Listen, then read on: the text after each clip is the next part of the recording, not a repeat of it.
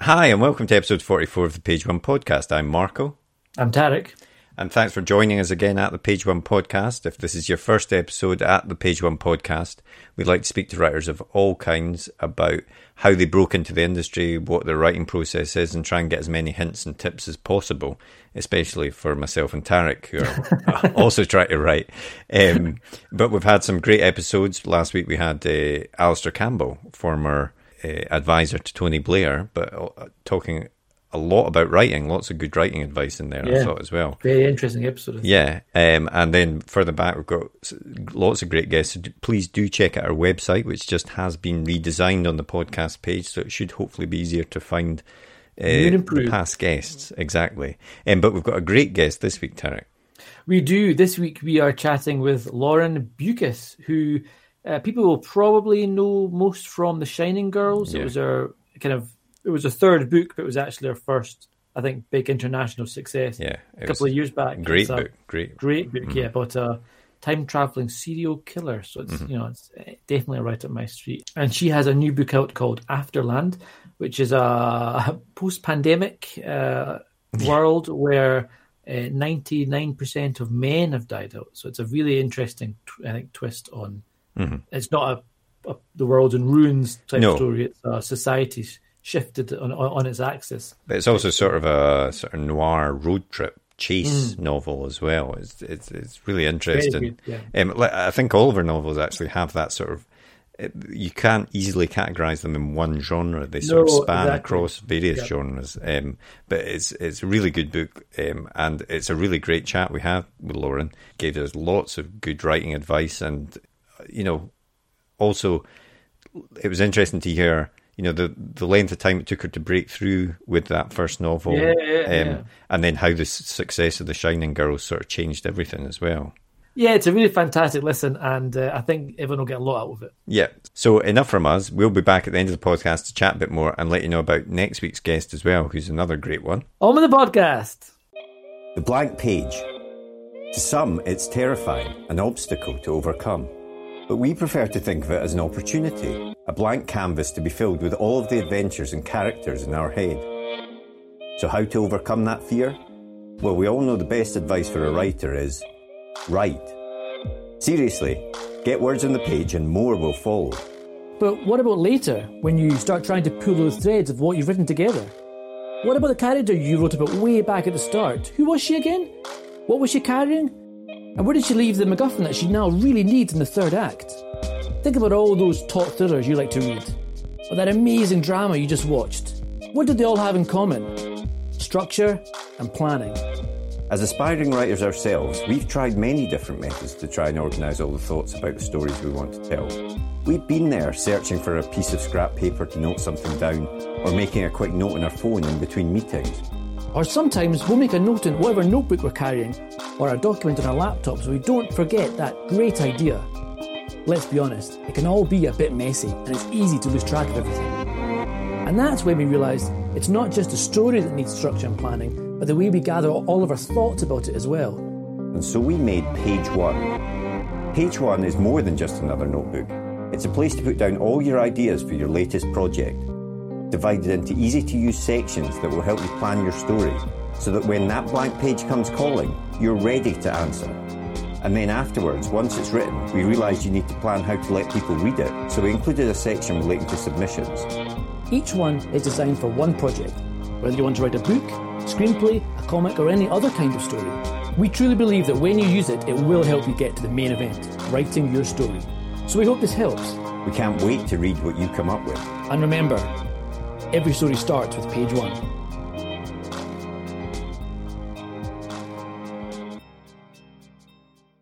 Did you always want to be a writer? Was that always the ambition since you were small?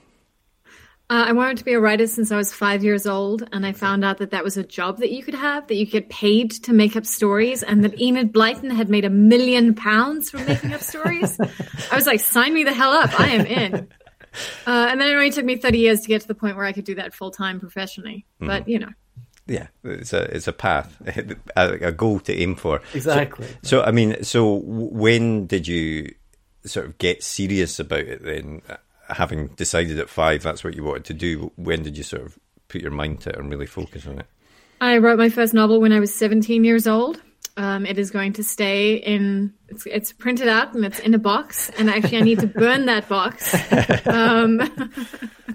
But yeah, so I wrote that between when I was 17 and 19, I think. I sent it out to an agent in South Africa. But, it was the days before the internet. How did you get published? Who knew?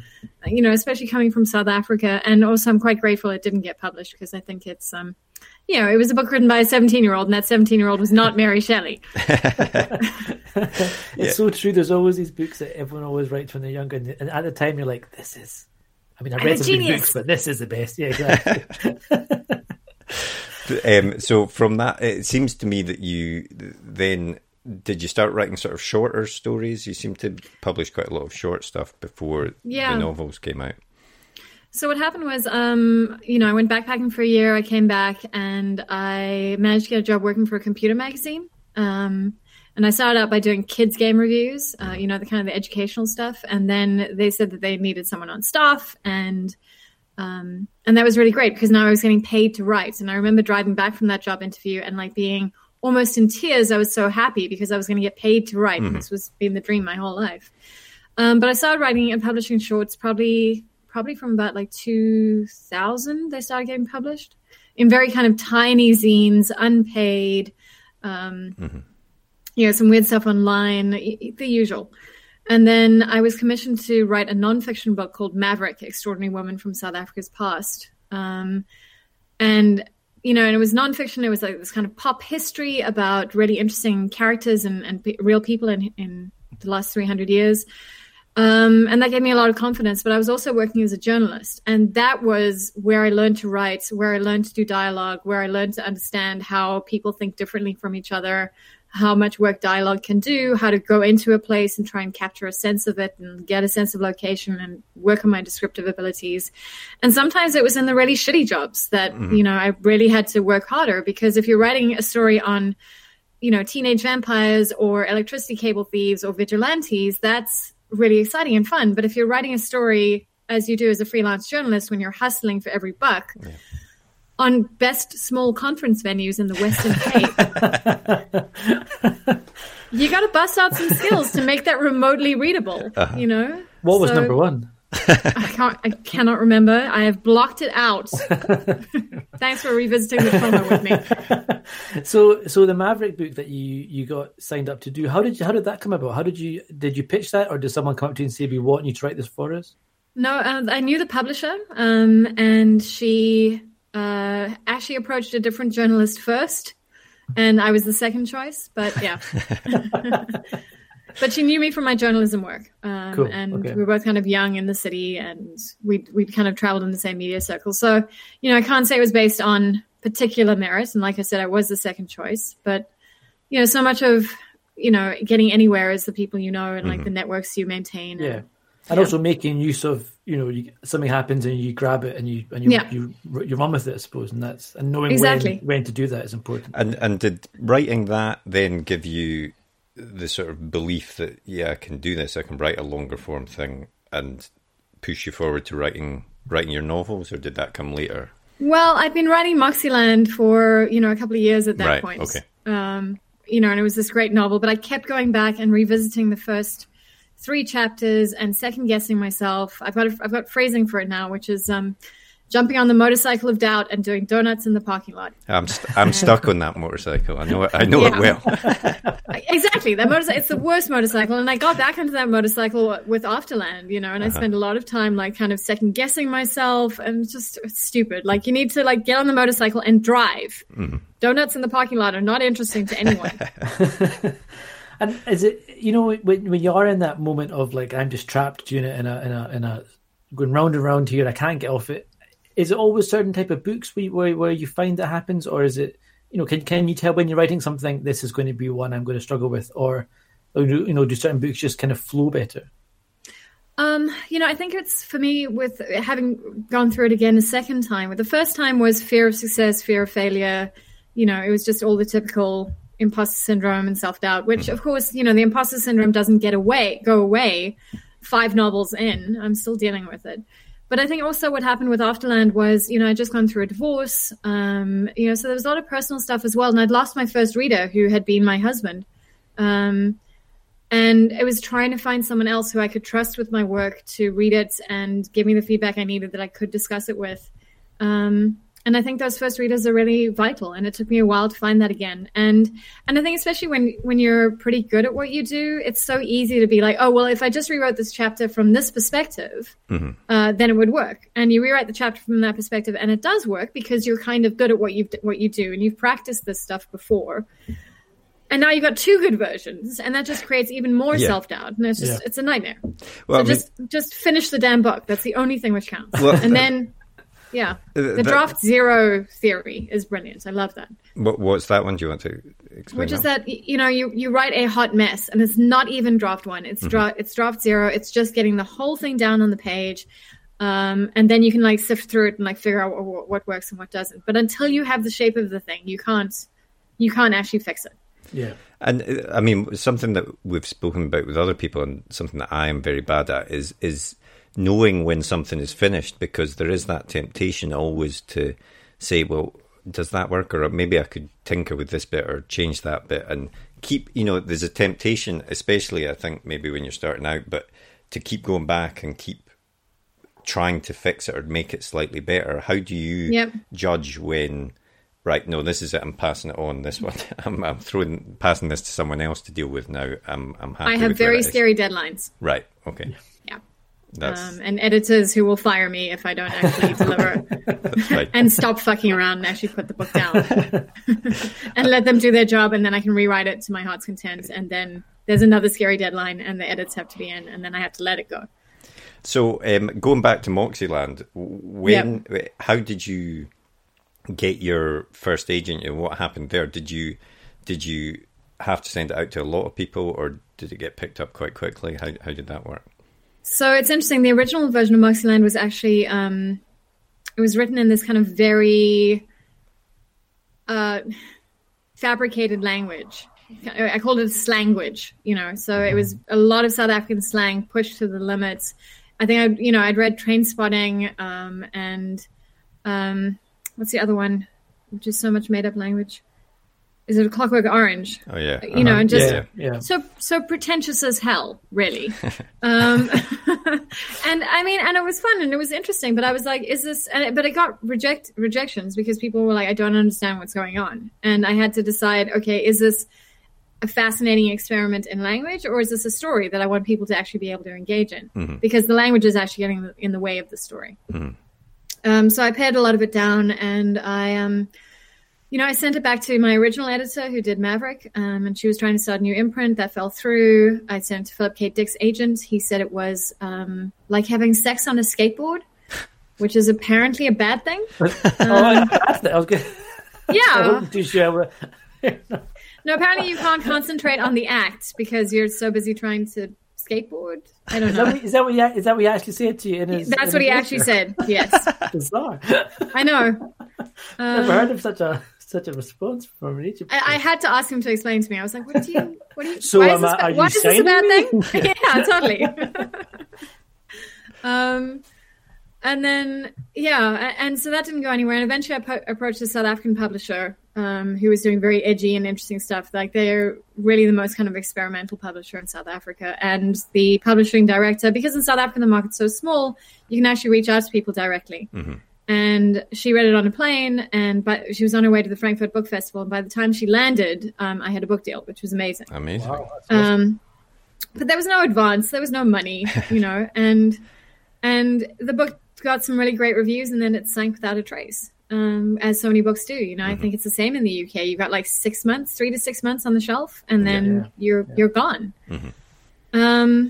But in the meantime, I managed to find someone who was trying to be a local agent. But I don't think you can be an agent from South Africa. The agents need to be based in New York or London because that's where the business is. They need to be able to take editors for lunch, So, and this was a guy with a website who was in the English department at the university, And And I recommended this publisher, a hot young upstart publisher I'd heard about called Angry Robot that I'd read about, and I was like, let's try them. So actually, I probably could have queried it myself and set up my own fake website and pretended to be my own agent. But, and yeah, I managed to get a deal with Angry Robot, and they signed me up for a 2-book deal, which was critical because I don't know if I would have got round to writing Zoo City if I'd just been left to my own devices, because there's real life. I was pregnant at the time Moxieland came out, so I just had a baby, and I had my day job. It was just, it could have very easily disappeared if I hadn't got a 2-book deal, which now I suddenly had a deadline and I had to deliver something. But thereafter, I went through 2 more agents after that. And now I finally settled on my current agent, who will be my agent forever.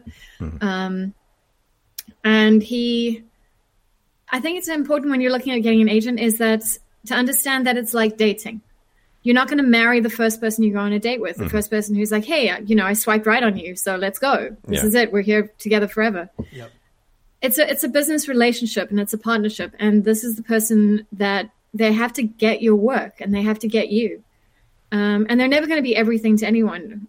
My agent is not an editing agent. He doesn't give me notes on my manuscript, but he's an ace salesperson, and he's just an absolute pit bull. And that's amazing. That's what I need, because I have other people to fill those roles for me in my life. But it took me 3 agents to get to him. And I think that's also what's really important is, you were talking earlier about seizing an opportunity and running with it. It's also understanding that, you can say no to things, and you can move on from relationships where it's not working. Yeah, I think that's for people that are starting out, especially because there is this, it can be very difficult to get an agent in the first place. And so when you get one, I imagine most people's instinct is to hang on for their dear lives, Absolutely. And not want to look wider than that and think, this is it. It was so hard to get this person. I'm not going to move on. But actually, a couple of authors have now said to us, it does pay. If the agent's working well, then fine. But but otherwise, it is worth having a look and seeing what else. If there is someone more suited to you, as you say, exactly. Definitely. Yeah. Which is not to say that I'm saying that you've got to be super fussy on your first agent. But once you've got some books under your belt, once you've got a reputation, once you're out there in the marketplace, it is certainly something you can look at changing if you're very unhappy. And when you're writing these books, so you had your 2-book deal for Monsterland and Zoo City, and as you're saying, you just had a kid, you had your job in the day, and you had these deadlines, which is great in terms of I need to get this book done. But how do you find the time? What was your routine for fitting that in? Oh God, I don't know now. I look back on it and I'm like, where did I find this time? But, I was young and hungry. I'm now old and decrepit and mildly sated. But, yeah, I wanted it so badly that I made the time. And I think especially if you've got a new baby, you realize how precious time is and you steal it wherever you can. And my partner was very incredibly supportive, and he would help look after the baby. In South Africa, also, you can afford childcare, and it's a vital part of the economy and providing women with, a reasonable income. And that just made a huge difference. I can't imagine being in a country where I couldn't afford childcare, where I couldn't go to work or have that time to be able to work.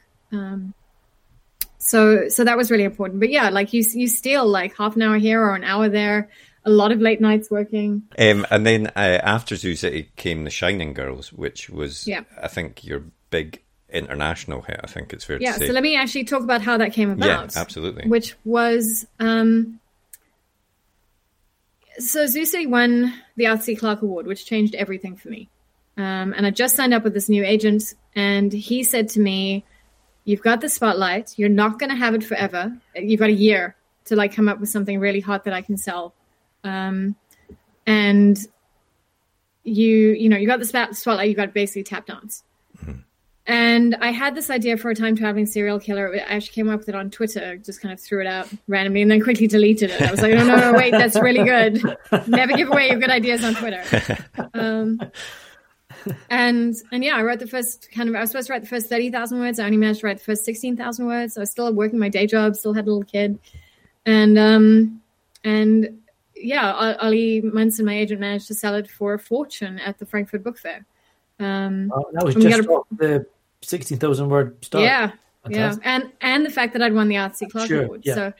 My dad talks to me about this. He's like, he kept saying to me, he's like, he reminded me about this the other day. That he was like, listen, this is a lightning strike. You've hit it big. Mm-hmm. And apparently at the time I said to him, because I was not just young and hungry, I was also kind of brash and pithy. But I said, well, it helps if you're holding a lightning rod. Mm-hmm. And I think that's it. Is that you have to put yourself out there, and you don't just have to seize opportunity. You have to make opportunity. If you're in the spotlight, you've got to use it. Yeah. You've got to put the work in. Mm-hmm. And of course it's about luck. And, I'd say it's like 10% luck, it's 10% talent, and then it's like 80% just determination and like not giving up. And, Moxie Line could have sunk without a trace, and my career could have ended there very easily. But it's just about having like the guts to keep going. And my friend Richard Cadby talks about how we all know writers who started at the same time as us who are like a billion times better than we are, but they didn't carry through. Yeah. And it's hard and it's horrible. And it's, most writers don't make a living from their writing. I'm in the incredible, enviable position of being able to like do this full time. Mm-hmm. But most writers don't. I mean, it's a difficult thing, isn't it? Because you put so much of yourself and so much time. It's not like other things that people try, but it doesn't take as long. It can literally take years to write a novel, and it can be rejected. And the thought of then having to go back to square one and starting again puts so many people off, I think, at that point. No, absolutely. Mm-hmm. And it does feel, I had a picture that really felt like the writing experience. It was from the illustrator at the Cape Town Comic Fair. I can't remember her name, unfortunately. But it showed a young girl, and she'd literally ripped her heart out of her chest, and it's kind of hanging with all the bloody tendons. And there are bits of heart around her mouth, and there's just blood all over her mouth. And it does feel like that. It feels like you're ripping your bloody heart out of your chest and then kind of eating it. And I think you're totally right when you say that, we've all read amazing books that no one's ever heard of before that were totally sank without a trace. Yep. And we've all read books which are massive, big number one, big bestsellers, and you get halfway through and you're like, this is just shite. Like, why is this so big? And it does, it doesn't always come down to the quality of the writing. It's the time of year it comes out, what else is out, the marketing, blah, blah, blah. There's so much more to it than just the writing. That's obviously probably the most important part of it. But to an extent, there's so much more which is important. And obviously the zoos, they're kind of, you did a really good job capitalizing on the success and launching the Shining Girls when you did. And that is, I suppose that's the best way to do it, is to grab the opportunity and say, now this is my chance to make a mark, and obviously work. But also just to keep building and building and building and building. Yeah, and you plant all your seeds, and you hope that some of them sprout. And that's the thing as well with the Shining Girls TV deal, where it's being adapted into a major TV series for Apple with Elizabeth Moss starring. Yeah. Awesome. But that deal took 7 years. 7 years. And if I just sat back and waited for that to happen, that would you got to just keep putting work out, and you got to hope that someday you're able to make enough money, or find other ways. A lot of writers, have Patreons, or they have supportive partners, or they have day jobs as well. And there's no shame in that. And I think also, coming back to why do like shite books do incredibly well? Sometimes, some very big commercial books are just often terrible. But the thing is to understand that publishing is a business. I wish it was about art. I wish it was about kind of just purely elevating the most amazing and fascinating, intriguing, challenging voices. But it's also about making money. Mm-hmm. And every Dan Brown or 50 Shades pays for, the smaller authors to actually get published. Yeah, that's a nice way to look at it, actually. It's, the better that the publishers do, the more money they have to spend on smaller books and first-time authors, etc. So that, I suppose it's kind of swings and roundabouts, and it's all absolutely part of a bigger picture. Yeah. But it is unfair. Suddenly when I got this big book deal, it meant that they had to ensure that the book worked. They paid all this money for the book. They had to make sure it did really well, which means they spent more marketing on it. And it felt like such a catch-22. So if you're a smaller author and you didn't get like a big, advance, suddenly they're not going to have all this marketing spend to put on you. I had a giant billboard at that huge mall in London. and it was mind blowing. Yeah. But, and then at the same time, I'm like, okay, well, why can't we also do this for, I don't know, there's a South African author called Thando Mqolazana who's written this incredible, like just really fascinating and incredibly challenging and quite difficult book, Hear Me Alone, which is a Xhosa retelling of the Nativity. And it's so complex and it's so interesting, and it's just never going to have kind of the same hit rates because it's not about a time-traveling serial killer, and it's just never going to get a billboard. And that sucks, but that's also capitalism. Yeah, absolutely. Yeah. Are you involved in the TV? Like, are you writing for the TV show? I'm not. They've got an amazing showrunner called Silke Louisa. She's really just this fantastic hotshot young writer. I really love what she's doing with the series. We've had like some long conversations. I've sent her some of my research and some of my researchers. And I'm really excited with what she's doing with it. It's amazing to see. Brilliant. Yeah, no, I'm really looking forward to that. Yeah. I mean, that must be such an absolute buzz to see that someone taking the work and changing it and into something different but the same, and seeing someone else get excited for your work. I mean, that must be it. That might just be absolutely amazing, I think. It is. It's so cool to like, and also I'm totally okay with whatever changes she's making as long as it's making it more interesting. Yeah. And of course it has to evolve because it's for a different medium. But there's some things that she's done that I'm like, damn it, I wish I'd thought about that. That's genius. It is quite hard because, I mean, as you say, there's things that work well as a book, and we've all seen adaptations where you think you've stuck too close to the source material. Yeah, well, Watchmen, the film, exactly. The film. Panel by panel, it looks amazing, but it doesn't really work as a Whereas film. the TV show actually is a good adaptation. Absolutely. Exactly. It knows what the limitations are and the strengths of TV, and it adapts for that. And exactly. So that must be very exciting. Yeah, totally. But it's still, I mean, I think what's interesting about Watchmen, the series, is it's still coming from the same dark heart as Watchmen, the comic. But it's its own thing. It's completely different, but it shares the same kind of philosophy, the same seed. Yeah. And that's really interesting to see. Exactly. Yeah.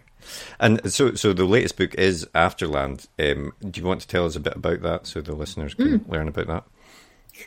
So sorry guys, there's been a global pandemic and it has killed. That doesn't sound realistic at all. Absolutely. But this one has killed 99.9% of the male population. So I don't know if you guys are dead or not. I actually wanted to have a book launch where every man who came in got a little token that would reveal whether he died or not. So 99% of men have died, and there's a mom on the run with her 12-year-old son, Miles, and he's obviously disguised as a girl. He's one of the 35 million men surviving in the world, but there are a lot of people after him because he's suddenly become a hot commodity, and he's being objectified and sexualized, and people are after him as a reproductive resource, and she just wants to get him somewhere in the world where he can be safe and not held in a luxury quarantine camp by the Department of Men, or have all these tests done on him, or sold off by like human traffickers. So it's this neo-noir chase across this kind of radically changed America, which still feels very familiar because, of course, it's 3 years after the pandemic. The world hasn't actually changed that much just because the men have died, because the problems are the problems, right? And among the very diabolical people chasing after them is Cole's sister, Billy, Miles's aunt, and she's fallen in with a very bad crowd of very violent women who will do anything to get their hands on Miles. Excellent. It's a really good book. I mean, what struck me the most about it is that I think we've all read post-apocalyptic stuff where it's kind of like more like a zombie or like a society's completely collapsed and it's like the ruins of stuff. But there's something I thought more scary about a society that's still largely functioning, but it's just completely changed its focus on, and it's just hunting down men type thing. I found it a lot more effective than just everyone's out for each other type thing. I thought that was fantastic. Yeah, I think it was really influenced by Rebecca Solnit's book. God, what's it called? Something about the hope in the dark. About how, during Katrina and during like a lot of kind of tragic world events, people actually do band together and they do help each other, and society doesn't fall apart and we're not completely screwed. And even when, the police aren't available or the government fails us, like people actually do band together and they form rescue operations and soup kitchens. And it's been really interesting actually to see some of that happening during our real life pandemic. Yeah. Especially in Cape Town, because we're obviously still a very divided society in South Africa. I think we have one of the highest Gini coefficients in the world, which is the divide between rich and poor. And during the pandemic, we've had a lot of kind of mainly white neighborhoods, or more affluent neighborhoods, reaching out to work with poorer neighborhoods in the townships. And it's not top-down charity. It's like people working together with local community leaders and kind of really figuring out ways to help, whether that's a food drive or buying airtime for people to be able to organize, setting up schools, getting people masks. It's been really amazing and inspiring. And I'm like, why couldn't we have this on a normal day? Yeah. No, actually, that's something that I've noticed as well. You know, as Tarek was saying, when something like this happens in fiction, a lot of the time, it's every man for himself kind of a thing. But the real life, to varying degrees, obviously, but there's been more cause for hope in a lot of it than what some of the fiction that you read. But I mean, is it a good time to be releasing a book about a pandemic, or a bad time? Would you rather it was coming out at a different time, or? I don't know. I guess it feels quite raw. And I've had some people say, you know, I've seen some social media stuff of people being like, nope, I'm going to nope out of this one. Nope, definitely not interested. But I think it's important to point out that it's actually a post-pandemic novel. You know, like we do see bits of the pandemic happening, but actually it's about the aftermath. It's about the world that we build afterwards. It's about how society has changed or not.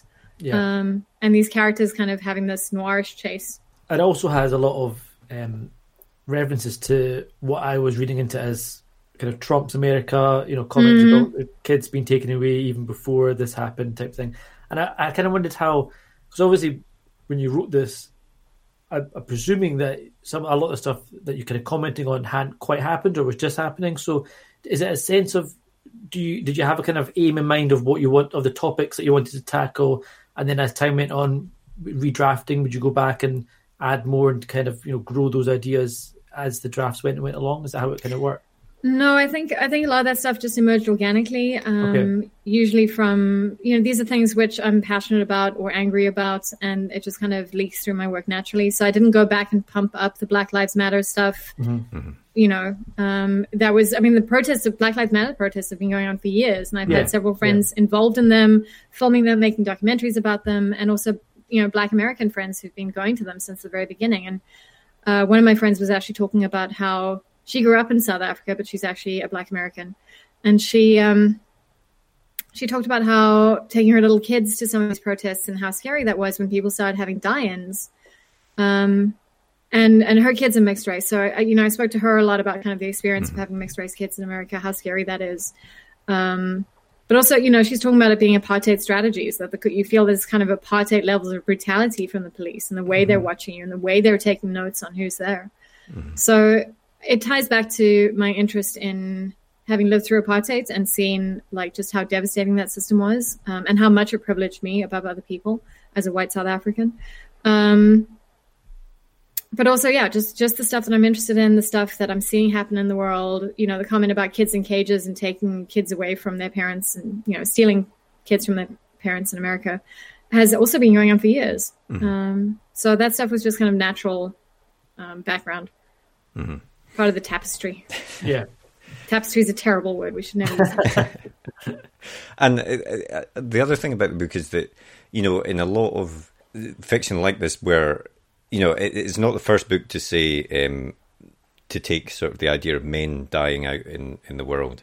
But in a lot of that type of fiction, it sort of says that women would run the world better and they'd be automatically nicer and more loving and caring and all that. But in nurturing and motherly. Exactly, all of these things. But in fact, in your book, you know, there's a mix. There's a mix of humanity throughout it. There are still the ruthless and selfish and horrible people in the book, and there is the other good side of it as well. It's all shown across the spectrum. I mean, was it important to you that you didn't go in that sort of stereotypical route? Yeah, because you know, at the time there was during the period when I was writing the book, somebody I don't know whatever happened to it, but they were talking about doing an all-girl remake of Lord of the Flies. And there were all these comments on Twitter about like, oh, what are they going to do? Make friendship bracelets for each other? And I was like, have you met teenage girls? Yeah, no, exactly. Like, do you have any idea what teenage girls are capable of? And I wanted, yes, absolutely, I wanted to contest that idea. You know, I met a really great comics writer who does some really fantastic work, but he and I were at a panel in Cape Town, and he talked about how, you know, his female characters are always the best people in the room. Mm-hmm. And that's kind of an sexism. It's like, no, allow your woman to breathe, allow them to be venal, allow them to be greedy, allow them to be full human beings who are capable of being corrupt and self-interested and violent and, you know, delusional as much as they are, you know, loving and kind and nurturing and warm and mothering. Yeah. Mm-hmm. You know, and again, I think that's also important for Miles. You know, I think that's an important thread through the book as well, is like other kinds of masculinity and these kind of very rigid ideas that we have as a society are complete bollocks. Yeah, no, I think that's right. And obviously as well, it means that you're dealing with characters in the book that are much more complicated than sort of just two-dimensional sort of stereotypical figures, which always makes a book, you know, you buy into it a lot more because you recognise it because it's real. Absolutely. That's the almost like real people. Yeah, you know, exactly. That's what I aim to do. Yeah. Mm-hmm. When you set out to write a book like this, do you spend a lot of time? You've obviously got the idea for the story, and there's certain themes that you're wanting to explore in the telling of it as well. But do you spend a lot of time researching it, or are you someone that sort of just picks that up naturally and just wants to get into the writing of it? I try to avoid the writing as much as possible because it's hard and it's lonely and it's hard. Mm-hmm.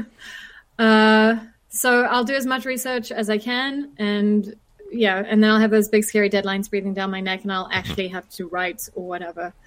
But no, I do a lot of research. I use a lot of my journalism skills. Mm-hmm. You know, over the course of like the last 5 years, every conversation I had with someone, you know, if I met someone new, I was like, oh, what industry are you in? Okay, what would happen if all the men died? You know, whether it was, you know, but then I also did a bit of the road trip myself. You know, I flew out to the States on 2 separate occasions, and I kind of drove some of the journey and went and stopped in places. Miami's obviously very key, and so is Salt Lake City, but I also stopped in Atlanta and kind of Napa and San Francisco to really just kind of nice research trip. It was pretty fun. About a road trip, is it? I know, and it's tax deductible. It's a business expense. I'm just going to say that. I'm just going on a research trip for 2 months. That's what it is. I know. The problem is that, you know, I like to do deep dives in my books into cities. So, you know, The Shining Girls is set in Chicago. Mm-hmm. Sioux City is Johannesburg. Broken Monsters is Detroit. And I really like to kind of dig deep into those communities and kind of embed. But with this, because it's a road trip novel, like every time I kept wanting to just embed in a city and spend as much time with those characters as possible and kind of explore all the interesting like nooks and crannies. And I was like, no, it's a road trip. They have to be on the road. You have to get them out of here. They cannot linger and hang out with these cool radical anarchists in Salt Lake City for the next 3 weeks. They have to get going. They're being chased. And that was actually quite difficult for me.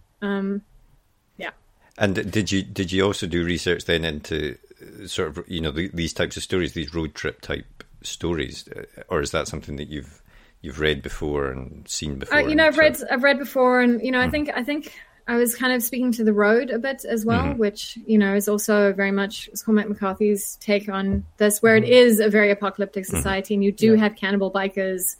And I completely, as a parent, I completely disagree with the ending. I'm like, there's no ways I would let my kid in that circumstance. But yeah, so I didn't do a ton of research into that. I try to avoid reading books that are too similar to what I'm writing at the time. Because Margaret Atwood nearly tanked my career, because I was writing Moxieland, and then I read Oryx and Crake, and I was like, well, what is the point? And also it means if you come up with an idea yourself, it means you can't then use it because you've read it in someone else's book. Maybe you would have come across a similar idea organically. So, you know, Naomi Alderman's a friend of mine. I specifically avoided reading The Power. I was like, I'm sorry, I can't read it until I'm done. Because we're in too close territory. Tarek? When you're writing this book, was there, because I know there's about 6 years or so between The Shining Girls and this book, and I kind of wondered, you know, and previously you'd kind of had them out within 2 years or so of each other. Yeah. And I did wonder, did you feel like a kind of pressure to perform after the success of The Shining Girls? Was there like more of a stress there writing this one? There was a huge stress. And I think also just relentlessly. So, you know, The Shining Girls, I wrote it and then I was touring it. I was away for like 9 weeks. And South Africa's far from everywhere. You know, it's 11 hours flights to the nearest place where there are bookish events. And I was jet lagged, and it was just I was very burned out. But I had to deliver Broken Monsters at the same time. And then, you know, my marriage fell apart at the same time, and I was just very burned out after Broken Monsters came out. And I just wanted to do something lighter. Broken Monsters and The Shining Girls are both serial killer novels. I was like, I just can't spend so much time in that dark headspace. So instead of killing, you know, a few people in horrible ways, I decided to kill all of mankind. Get it all done at once. Yeah, totally. But I do think that mental health is like really important, you know, and it's really important to being able to function as a human being, but also as a writer. And when I first started psychotherapy, I was like, well, I'm worried that, you know, so much of what comes through in my books is subconscious, and I'm writing myself and I'm writing through myself. And if I take that away, if I start sitting down and analyzing it and understanding it, that's going to take away some of the magic of the book. But amazingly, it doesn't actually work like that. Cool. And depression is not a good way to kind of function as a human being or as a writer. No. And medicine is a wonderful thing.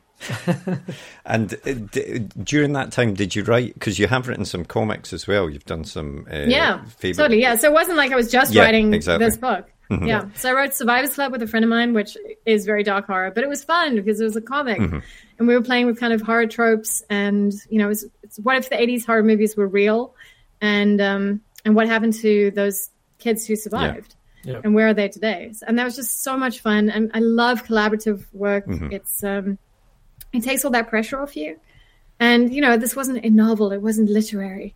It was a horror comic. And that was just terrific. I also released a short story collection. I released an updated version of Maverick. I wrote a bunch of original short stories. So, and that's, again, the thing. Just you got to keep working. And obviously the process of writing for a comic is as you say, it's much more collaborative with the artist and things like that. But is that a process that you said before that the writing of the novel is the bit you try and leave to the last part? But it's not the last part, but it's the part I resist and the part I hate and the part I find very difficult. I do research and write and research and write and research and write. But with a comic, is it easier to do because there is that collaborative side, so you can have a discussion with someone? Is it a bit of a lighter burden, I suppose? It is a lighter burden. So with Survivors Club, I co-wrote it with my friend Dale Halverson. It was actually his idea. And although he hasn't written stuff before, he's such a joy to write with. And we'd literally sit together and we kind of improv the dialogue and kind of act out the scenes. And then I'd sit and type and he'd be sitting watching over my shoulder. I know most people would find this a nightmare, but it was actually great. And I'd write the dialogue and I'd look at him and he'd be like, no, actually this line would be wittier. And I'm like, yes, that's amazing. Or we'd both sit and think, it's like, no, they're stuck here. Okay. And we pace around the room and we talk and maybe rescue the stupid cat out of the tree because she was stuck in the tree. And just constantly like just having another person and talking through problems. You know, I worked in kids animation for 3 or 4 years and ran the writer's room. I was kind of the showrunner on The Adventures of Pax Africa. And that was so much fun because you always have other minds to help you. And when you're stuck, you're like, God, I can't get out of this. Somebody else can pick up the slack. And sometimes their suggestion is mad or stupid or just wrong. But that'll spark you onto something else. And that's what I love about collaborative work, is sparking off other people. And sometimes they'll come up with something. Often they'll come up with something you wouldn't have dreamed of. And you're like, my God, that's amazing. And that's the real joy for me, is like really being able to experience other people's heads and the magic that goes on inside them. Actually, it's interesting because when we've spoken to other people about sort of who have co-written with people, they've often said that they'll do it separately. They'll sort of come up with the idea and then they'll co-write separately. Whereas Tarek and I have written some stuff together, and we do it exactly the way you say it, and that's the fun of it in a way. That's why we want to tell a story together, is because you have that interaction immediately, and you can bounce lines off each other and bounce ideas and stuff like that. That's the fun part. But I've just been surprised that so many people don't do it that way. That's the thing. Look, I mean, I think you have so many different kinds of people and writers. You know, before pandemic life, I used to rent a studio space. with people that I really liked, and I go and like I had to have other people around. I hate the idea of like going to an island and writing in some castle all by myself makes me feel ill because I need people. I'm an extrovert, and that's so important for me. And I actually become very depressed and very insular, and I'm not able to write if I don't get that kind of social. Mm-hmm. So, but some people, that's their dream. My friend Sarah Lotz, who does write, as you said, where she swaps chapters with her co-writer, Louis Greenberg. She just wants to be, in her cottage in the countryside and be left alone.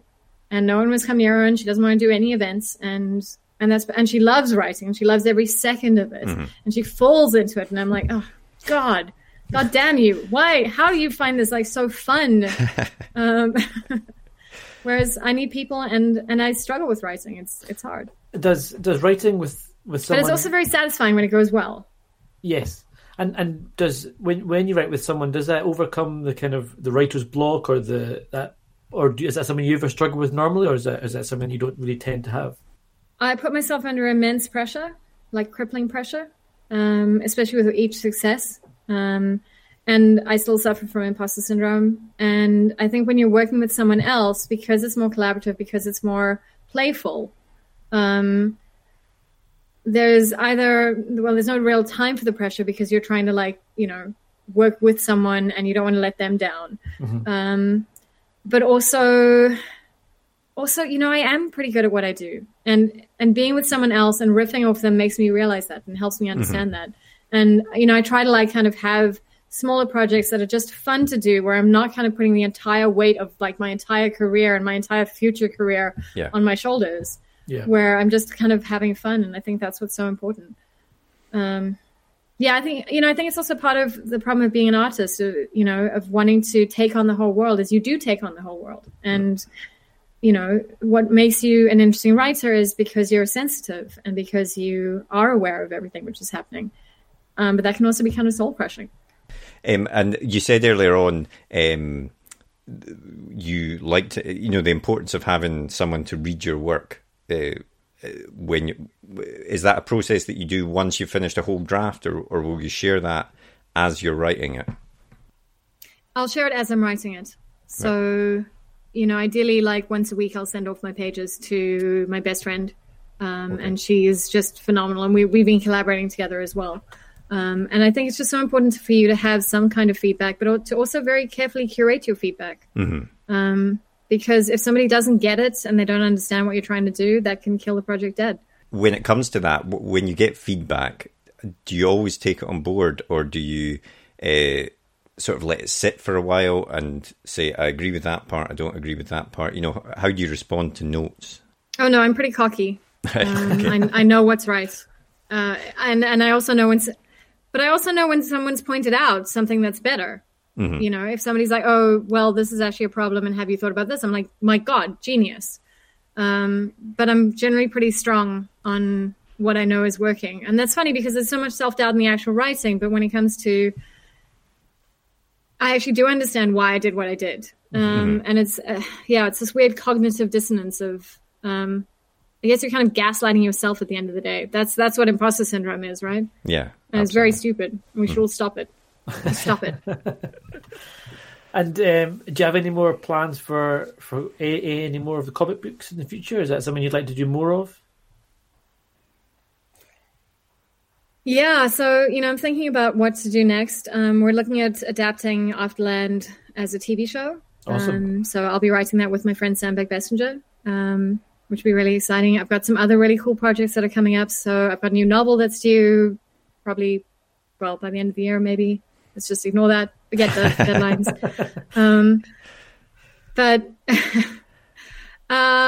So it's just kind of trying to figure out what to do with my time, because I've got a ton of ideas and I'd love to see them happen. I'd love to do more comics. I'd love to get back into animation.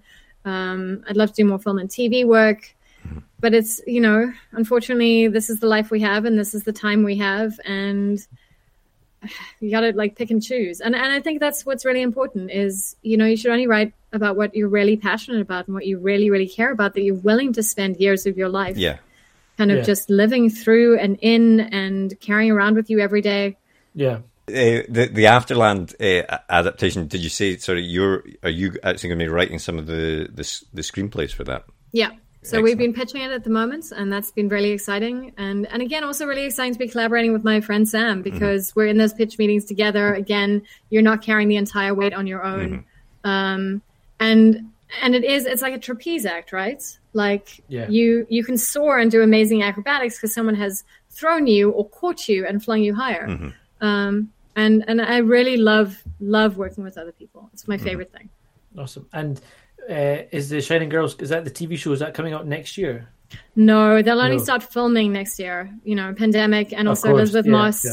Elizabeth Moss is like super busy and super successful. What? Yeah. I know. God.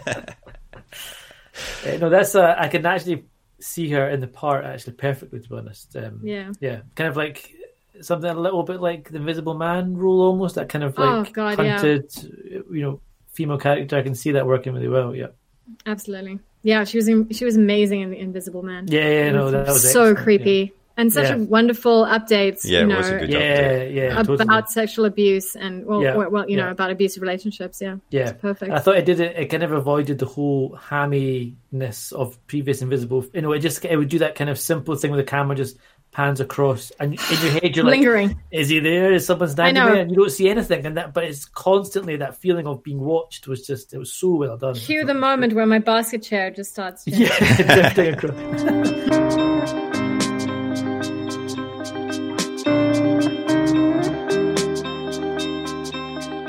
What was the last film you saw?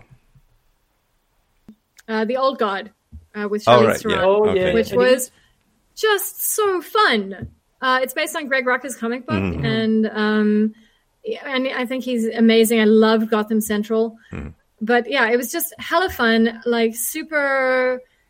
I don't know, inclusive. There's a gay couple among the superheroes, a very feminist. Charlize just being her general badass self. Incredibly watchable, just really fun. A hell of a ride. I loved it. Nice. Yeah, no, I've not watched it yet, but definitely it's one that is on the to watch list. And what was the last book that you read?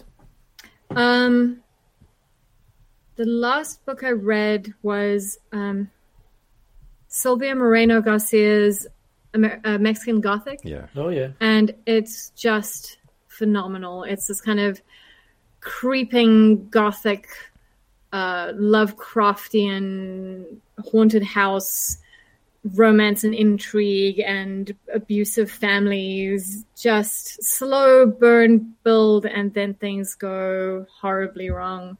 So beautifully written, really engaging, and really creepy. It gets under your skin. Brilliant. Or maybe an infection across your skin, spreading everywhere slowly. And a last TV series you watched? Or are watching? Yeah. I'm trying to think about this. Lovecraft Country is amazing. Oh, yeah. I've been watching that recently, but I've not watched the show yet. But it's on my list. And I'm rewatching The Wire because I'm co-quarantining with my neighbors on the other side. They're very good friends of mine, and my friend Haley and I, she's a neuroscientist, so we get to have like cool brain discussions. But then we also sit in bed and watch The Wire. And Brilliant. She's never seen it, and it's just wonderful to revisit it. Yeah, it's phenomenal. One of these shows that I think it took me a couple of tries to get into, I think, but when it kind of clicked, it's so dense, and it's packed. It's so much commentary and stuff. It's just it's I keep meaning to watch it all again at some point, but it's brilliant. You must. I rewatched Breaking Bad, at the beginning of the year, and just phenomenal. It's just so amazing to see this really smart, really interesting TV with these compelling characters who are so real, who are so kind of, they act badly or they act not in their own interests, and they self-sabotage, and they're just, people like that, but it's also so compelling to like ride along with them. Yes, it's the perfect medium for stories like that, isn't it? Because you get to know the characters so much, and then what happens shocks you all the more in some cases. It's brilliant. It is, as they say, the sort of golden age for TV, definitely. Yeah. I think Walt's arc at Breaking Bad is one of my favourite. The downfall and his character progression is just so well done, and But it's just a story about it's like broken pride and the fall of pride. That's all it is. Exactly. Yeah, exactly. It's an old story for sure. Yeah. Magnificent. But also I'm really enjoying Better Call Saul, which does the opposite. Yeah, that's fantastic as well. Yeah. And that is kind of, it's not pride, it's compromise. It's just kind of constantly compromising, constantly just kind of sliding into just being corrupt and awful and justifying everything. Yeah. The very last thing we always do is an either or, and I always say there's no right or wrong answers apart from one question. But the first one is Children of Men or The Handmaid's Tale. As books or as screen? Either. The Handmaid's Tale. No, The Handmaid's Tale is a book, and Children of Men as a movie. Okay, fair enough. TV or cinema? TV. Why the Last Man or Fables? Fables. Real book or an e-book? Real book.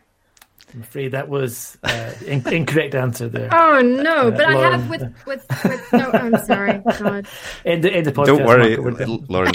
Everyone. Released in Disney Plus. I think only 2 people in the whole of the 50 episodes we've recorded have said ebook, much to Tarek's disappointment. I have been reading more on ebook on my Kindle now, just because. I don't know.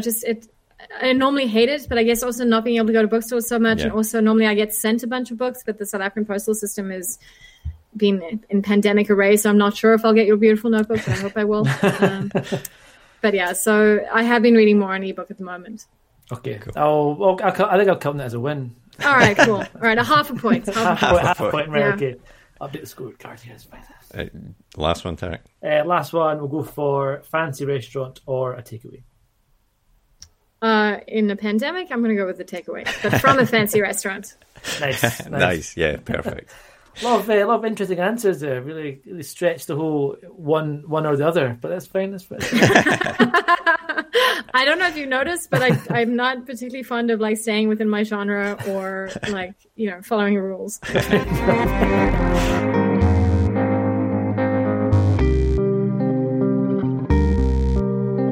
So another one for the ebook there. I know you tried to claim that as a half point, but I think we'll take that as a half point.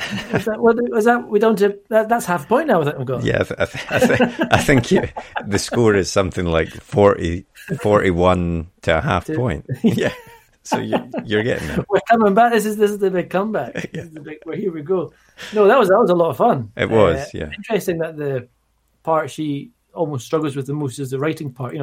The main part of it is she almost dreads it, and it's quite interesting. It's difficult, as we all know. Sometimes it will flow easily, but a lot of the time, it's you have to make yourself do it. That's the thing, which is what she was sort of saying there as well. But I thought it was interesting as well. I was sort of heartened to hear as someone that collaborates in writing with you, Tarek, that there are other people who are successful at writing that write that collaborate in the same way that we do, which is to sit in the same room and sort of bounce ideas off each other. Because when we've spoken to other people that do that, as I said to Lauren, it's often they seem to come up with an idea and then go off in their separate ways and sort of just exchange chapters via email, kind of a thing. For me, I think the whole joy about collaborating is the energy of being in that same room and as you say, bouncing ideas back and forth, trying a line out here, there, and you kind of lose that. I would have thought when you're writing it just feels like you're writing it like a normal book. Yeah, exactly.